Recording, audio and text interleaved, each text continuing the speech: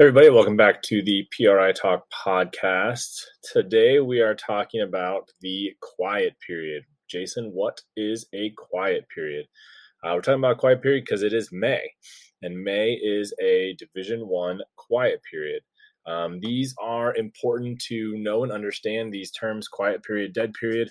They're important because they do have a little bit of an impact on what you can do as far as recruiting goes. Okay, so because we're in a quiet period, we're talking about what a quiet period is. Quiet period basically is that college coaches cannot recruit off campus. So they can't go to club gyms to practice. They can't go to high school gyms to watch practice. They can't go to tournaments. They can't go anywhere off their campus, have in-person sort of face-to-face contact with recruits off campus. So that means no recruiting in person. That is all a quiet period means. Okay. College coaches and athletes can still send emails back and forth if they're allowed to send emails back and forth. They can still make phone calls. They can still text. Okay. That's one of the big things that is misunderstood about a quiet period and a dead period as well, that there's nothing in the rules for a quiet period specifically, because that's what we're talking about, that says a college coach can't email, can't make phone calls, can't send text messages. And certainly there's nothing in a quiet period that says you as an athlete can't email, phone call, and text college coaches. So all of those things you can still do. Again, the limit is on college coaches and what they can do recruiting wise. And during a quiet period, they cannot recruit off campus. They can recruit on campus. Okay. So they can still have visits.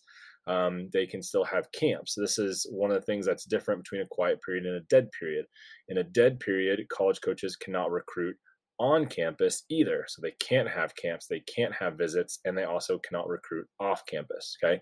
In both situations, in a quiet period and a dead period, if you're allowed to communicate with a college coach via email, text, or phone call, you can still do all of those things during a quiet period and a dead period. It's one of the things that people will immediately say, well, because we're on a quiet period, because we're on a dead period, we can't send emails.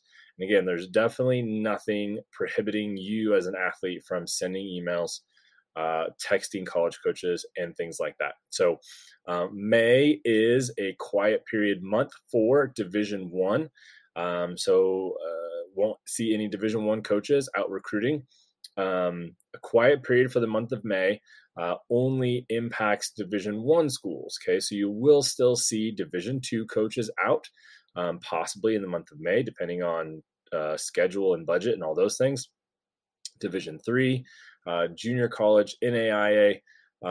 This is not a quiet period for those schools. So a quiet period only impacts Division I schools. I've got a blog post about that that went out earlier. You can check that out on my website. And in that blog is going to send you a link to, or there is a link to the recruiting calendar, Division I recruiting calendar. There's also a Division II recruiting calendar for volleyball.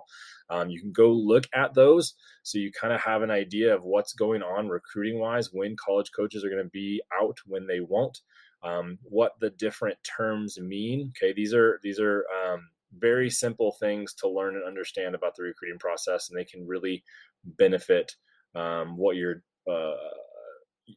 your knowledge as far as what's going on. So they can be a big benefit to you, because you won't email a college coach, Division I coach, and say, hey, come watch me play this weekend when we're in May, and they can't, okay, because you know that they can't. So May is a quiet period.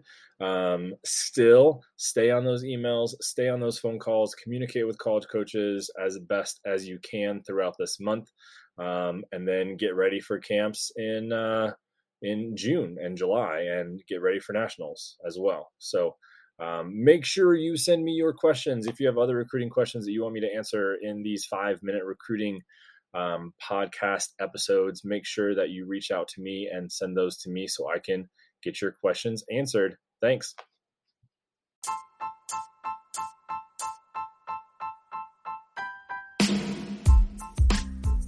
Hey everybody, thanks for listening. If you would like more tips, updates, or recruiting assistance, go to my website, privolleyball.com.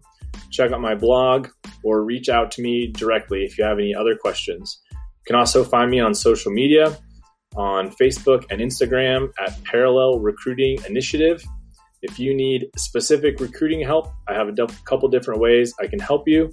Please reach out to me on my website or social media. Thanks for listening.